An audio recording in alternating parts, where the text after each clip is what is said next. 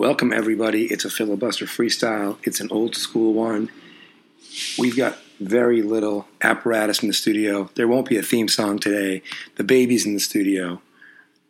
Had grandiose plans to sneak this podcast in yesterday, which was Sunday, July 10th. Today's July 11th. Wanted to hit on some Wimbledon. Wanted to hit on some F1, Formula One, and how Nick Kyrgios, Wimbledon finalist, is a lot like the Ferrari 2022 F1 racing team. Like I said, probably not going to be a theme song. I'm just going to go straight through. It's number one, props to Elena Rybakina, I believe it is. Sorry, it's still pulling up the notes and all this great stuff.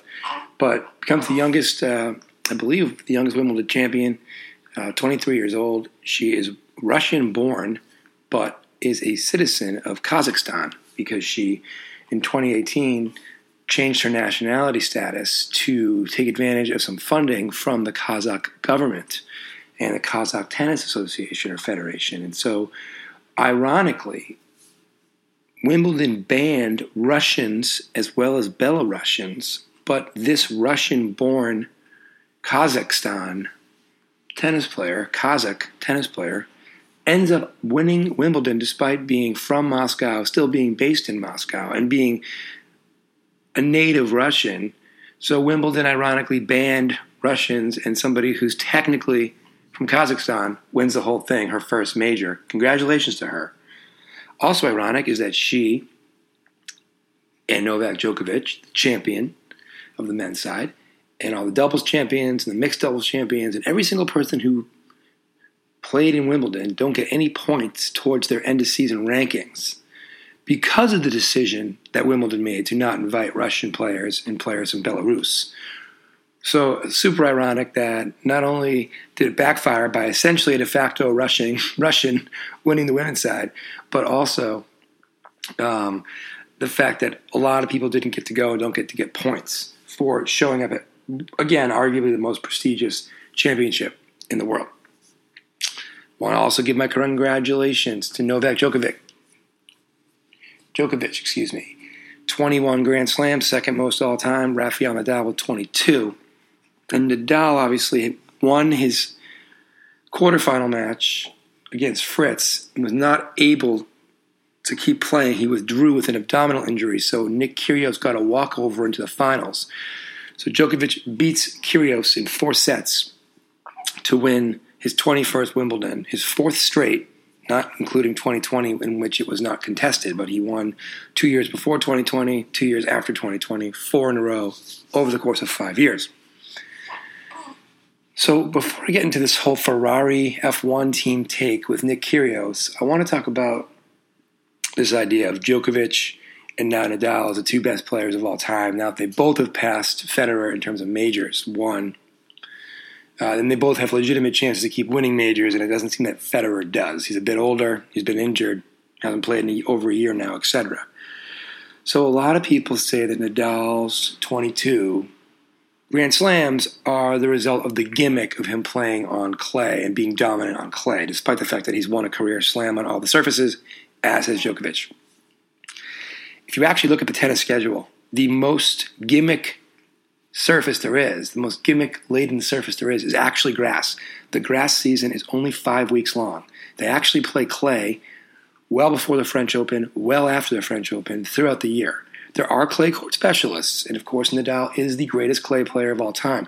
But if you want to talk about gimmicks, you could say that Djokovic winning 7 and Federer winning 8 Wimbledon tournaments is actually more of a gimmick than Nadal winning 14 at Roland Garros. Now, if you take out the grass, Djokovic still has 14. If you take out Nadal's 14, he has 8. But both have won the career slam. One is literally a genius on clay, and one is the most recent in the string of dominant performers on grass. But both have won on grass and clay, a.k.a.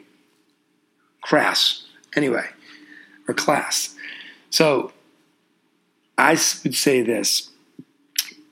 Look at the hard court stats. Okay, fine. Djokovic probably the better player overall. More weapons, etc. But when you take the fact that Nadal has one more major and that he withdrew from this tournament after winning a quarterfinal match. Still hasn't lost in a major this year. He withdrew, but he won the Australian and he won the French, and he was undefeated in Wimbledon before withdrawing. So 22 and 21 majors, respectively.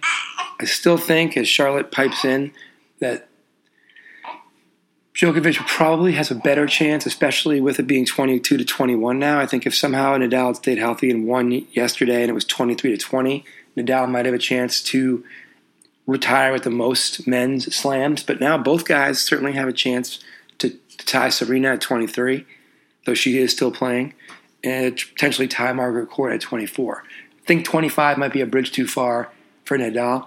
We'll see. And I also think it might still be out of reach a little bit for Djokovic. I do think time is starting to catch up.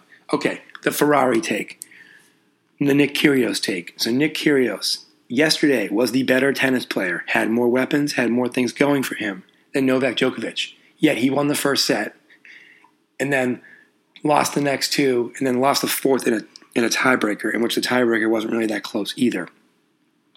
So despite being more talented and having more firepower, more weapons, and being just in a better form this year in Wimbledon than Djokovic, who struggled a couple times, including against Sinner, in the quarterfinals. And he was down 2-0 before coming back and winning 3 in a row. Nick Kyrgios, despite having the best product, didn't have the ability to make it count when it mattered. And as I watched the F1 race yesterday, and Ferrari was going 1-2, with a chance to get back in the Constructors' Championship against Red Bull, chance to go 1-2 against their biggest rival, Red Bull and Max Verstappen, at the Red Bull Ring in Austria, Red Bull's home course. A real chance to stick it to Red Bull and get back into the Constructors, right, Charlotte? What do they do instead? Unfortunately, Carlos Sainz, who won last week's race at Silverstone in England, his car has engine blowout. He has to withdraw. So, similar to Djokovic dropping the first set, right, Charlotte? Dropping the first set to Kyrgios. Checo Perez is out of the race for Red Bull. Ferrari looks like they're going to go 1-2 and pick up not only points in the race, but points that Red Bull is dropping. And then somehow Ferrari also shoots themselves in the foot, which if you listen to people talk about the Ferrari F1 team, they are their own worst enemy. They are playing themselves out there every week that there is a race. And Nick Kyrgios, throughout his career, is playing himself as well as his opponent every time he steps in the court. And when you play against Novak Djokovic and you're yelling at your box and you're yelling at yourself and you're yelling at the fans and you're yelling at the ref, it's hard enough to beat Djokovic anyway. I'm just saying he had the goods yesterday, talent-wise, to get it done, but he made the match a match against 3 or 4 or 5 different adversaries when the adversary across the net from him was more than enough to handle him. And even though it wasn't Djokovic's best day, the mental fortitude is a lot like the Red Bull team or the Mercedes teams of old in F1, in which they find a way to get it done because the strategy, the technique, the focus is better. Speaking of focus, Charlotte's losing focus here in the studio. Phil at BusterFreestyle.com. Subscribe, rate, and review every podcast. And remember, season ticket showcase. We've got three recordings in the can. We're going to be talking to season ticket holders throughout the world, focusing on North America first. When it drops, and it's going to drop soon, give it a listen. We appreciate that too. Thanks for listening to the Filibuster Freestyle.